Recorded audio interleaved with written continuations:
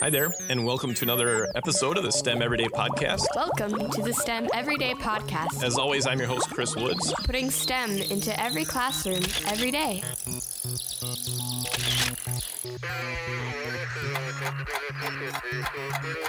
Hi there, welcome back to the STEM Everyday Podcast. I'm your host, Chris Woods.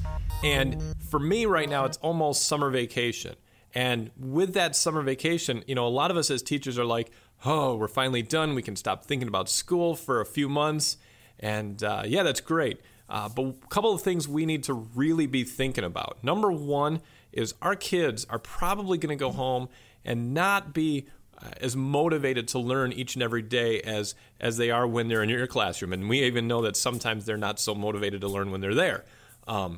But I want to encourage you to think about some ways that you can encourage your kids before summer starts to be looking for fun, especially STEM activities, things that they can do during the summer.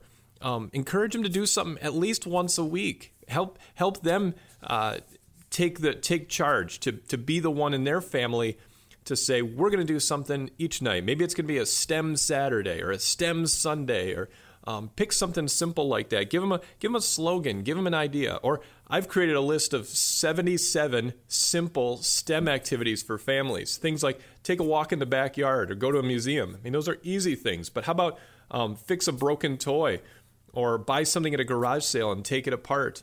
Even getting your kid to find some big cardboard boxes and create things, or find an old microscope or plant some seeds. There's so many different things that maybe we just don't quite think of. But if we gave the kids a list and they could put it on their fridge at home, then maybe that'd be a great starting point for them when they're sitting around and they're going to be bored.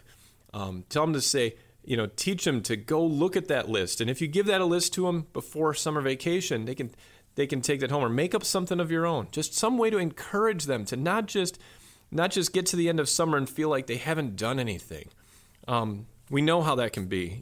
Even give your kids a list of some famous scientists, and whenever they get bored, say, hey, take a day each week and study about a scientist or study about a type of a science job. How cool. You could inspire them to become that next great scientist or astronaut or engineer or inventor. And another thing, you as a teacher, you have the potential this summer to make some changes in your life, to maybe add more STEM to your own life, and to get yourself ready to add some more STEM to your classroom come fall time. Here's a simple thing you could do right before break with your students even, or go to the grade below you and that you're going to get in your classroom next year, and cut apart some apples, take the seeds out. And actually, there's a great video on King of Random on YouTube, and he shows how to get those apple seeds ready to start. And in fact, apple seeds take months, almost a whole summer vacation to sprout, and they'll be ready to start in that school year. And then you can take that as a beginning project to start the year, and you can talk about all the different things that go into growth and growing trees. You can talk about the idea that apples that you get in the store have come from grafted trees and hybridized trees, and you can talk about all sorts of different things. And it can all start from just cutting some apples open and letting those seeds sit all summer long. And the kids will probably be really amazed that that's all that happens, is it takes 3 months basically for those seeds to sprout.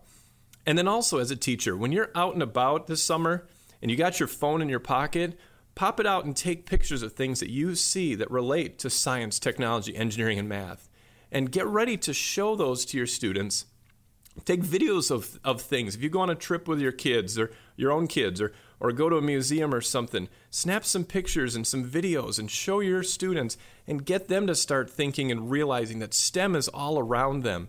And the moment that you start to inspire them and help them to see that there's science, technology, engineering, math in their lives, they're going to realize that it's in their life, and they want to have that as part of their own life. And so those are just a couple of simple things you can do.